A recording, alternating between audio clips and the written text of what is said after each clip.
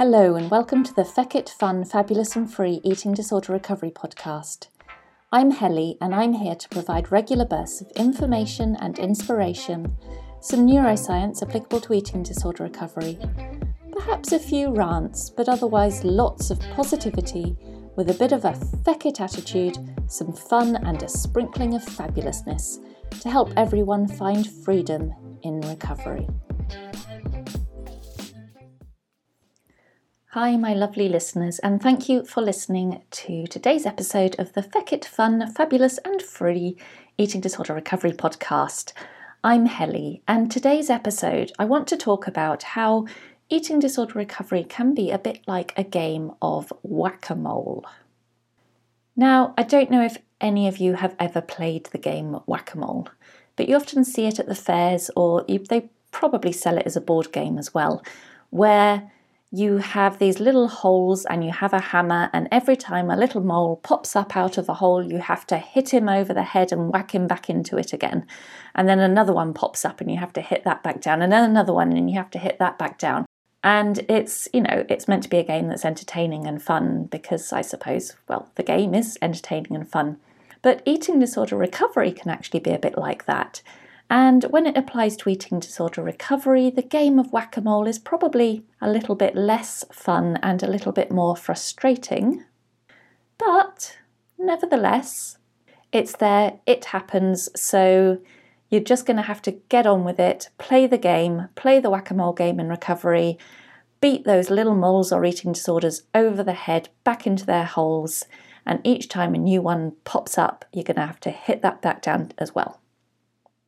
So what exactly am I talking about? You're probably thinking, crikey, Helly has gone mad. What is she talking about? Well, if an eating disorder was a living creature, I think it would be a weasel. It wouldn't be as cute as a mole. And it probably wouldn't even be as cute as a weasel. But an eating disorder is a bit more like a weasel. It has many, many sneaky tricks that it will deploy to distract you, confuse you, terrify you, and if it really has its way, ultimately kill you. So if you think of an eating disorder in that way, when you're in recovery from the eating disorder, you really have to be vigilant to all the tricks that little weasel can play and will play on you to try and keep you trapped, keep you in the illness, stop you from recovering. Because I know when I was in eating disorder recovery, I often felt like I'd been doing really, really well in recovery. I'd been fighting against the illness, I'd been addressing a lot of food rules I had and overcoming them. I had been addressing a lot of my disordered behaviours, I'd been making myself rest more, I'd been eating a lot more food. But then only to find that while my back was turned and I thought, I'm doing this recovery thing, I'm doing all right, while I was, being a bit too complacent perhaps, a new rule or behaviour had popped up to replace one of the others.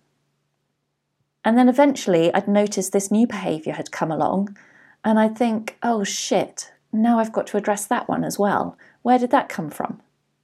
And that's where it's a game of whack-a-mole. You think you're doing okay, you've hit a load of the moles down, and then when your back was turned, another one's popped up and you didn't even realise it, and you've got to hit that back down as well. And there were so many times in my recovery attempts that I'd overcome one eating disorder hurdle only to find that I'd unwittingly developed another powerful symptom to overcome. And then that new symptom could be just as challenging, just as terrifying to overcome as any of the others ever were. So an example of this might be that I'd managed to conquer having a huge breakfast each morning. And I'd been doing really well, making myself do that every single day. And I'd feel proud that I'd achieved that. But then I would step back and take a look again at the bigger picture of my day or my week and find that, the yogurt I'd always had with lunch had suddenly not been there. Or, I used to have a snack at this time and maybe I haven't been having that, or it was been getting a bit less than it used to be. And so sneaky little things had crept in to unconsciously compensate for the fact I was having the bigger breakfast. And as I say, that wasn't conscious, it was unconscious, it was the eating disorder just trying to sneak in there while my back was turned. Or perhaps I'd managed to spend all day sitting down, day after day, which before my movement compulsions would never let me do. But then the little evening walk, the very short evening walk I used to still let myself have, which I probably shouldn't have done, but I did at that time, because I'd tell myself I definitely needed that trip to the shops. That little evening walk had become longer and more compulsive, and suddenly I couldn't go a day without doing it, which I could before. And I spoke about this in the episode I made about exercise and compulsive exercise. But in the past, I managed to stop formal exercise, which was much earlier on during my eating disorder. And I stopped the sports which were dangerous and compelling. And I replaced them with gentle yoga, which I was encouraged by professionals to do. Only to find very quickly that the yoga had become just as compulsive, just as socially disabling, and just as disordered as the formal sports were. And there are so many other ways that the eating disorder can sneak in much smaller ways, little behaviours or routines, which to the outsider are effectively innocent to look on. You know, they don't look like they're anything disordered, but in your mind, when you step back and take a look at your day or your routines, you suddenly realise, oh my goodness, I'm doing this and it's part of the eating disorder. I'm not doing this because I need to do it. I'm not doing this because I really want to do it. It's part of the eating disorder. It's compulsive. I'm too scared not to do it now. These little sneaky things that the eating disorder will creep back into your life are ways that the illness helps to keep you calm and feeling secure in a very false way. They're little things that, make you feel safe in a little safety zone, this very fake safety zone that the eating disorder can create. But they're also things that will keep you ill and they will stop you from recovering fully. So as you eat more and address the compulsions, address the movement compulsions, address the compensatory behaviours you've got, notice the tiny new rituals that can appear. For example, you might have addressed the compulsive walking only to find that you're now going up and down stairs several times a day when you don't really need to. Or maybe you're suddenly only using certain cutlery for no particular reason. Or maybe you're having to cut a sandwich up in a certain way. But because you're eating the sandwich now, you think that's okay and other people around you think that's okay. Well, yes, it is okay, but not if you can't eat a sandwich without cutting it up in that way. There are so many ways in which the eating disorder will sneak in and will keep a hold on you.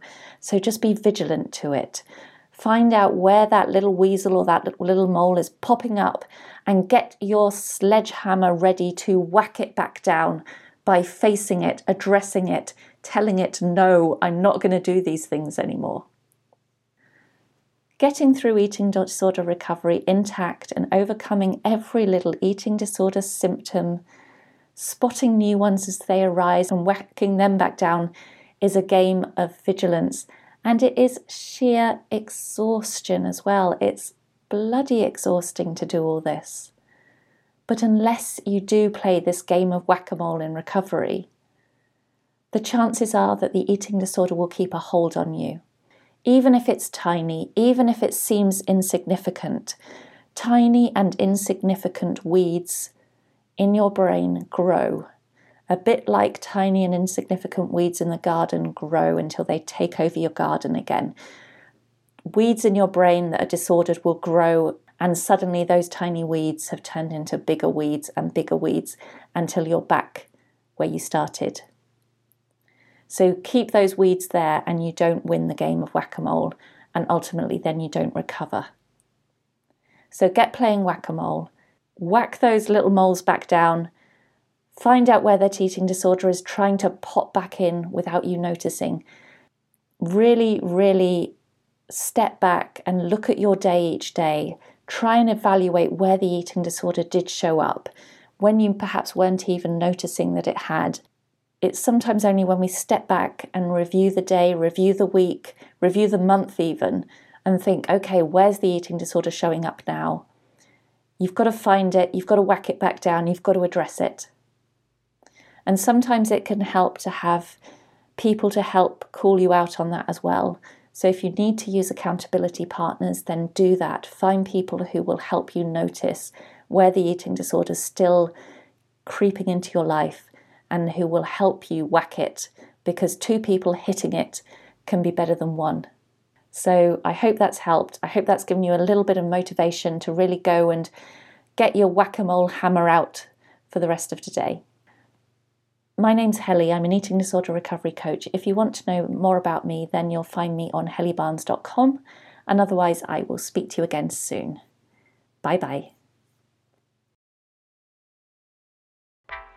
Thank you for listening to the Feck It Fun, Fabulous and Free Eating Disorder Recovery podcast. Don't forget, eating disorder recovery doesn't have to be boring and doesn't have to be serious. Now go and grab yourself some food and have a fabulous rest of the day.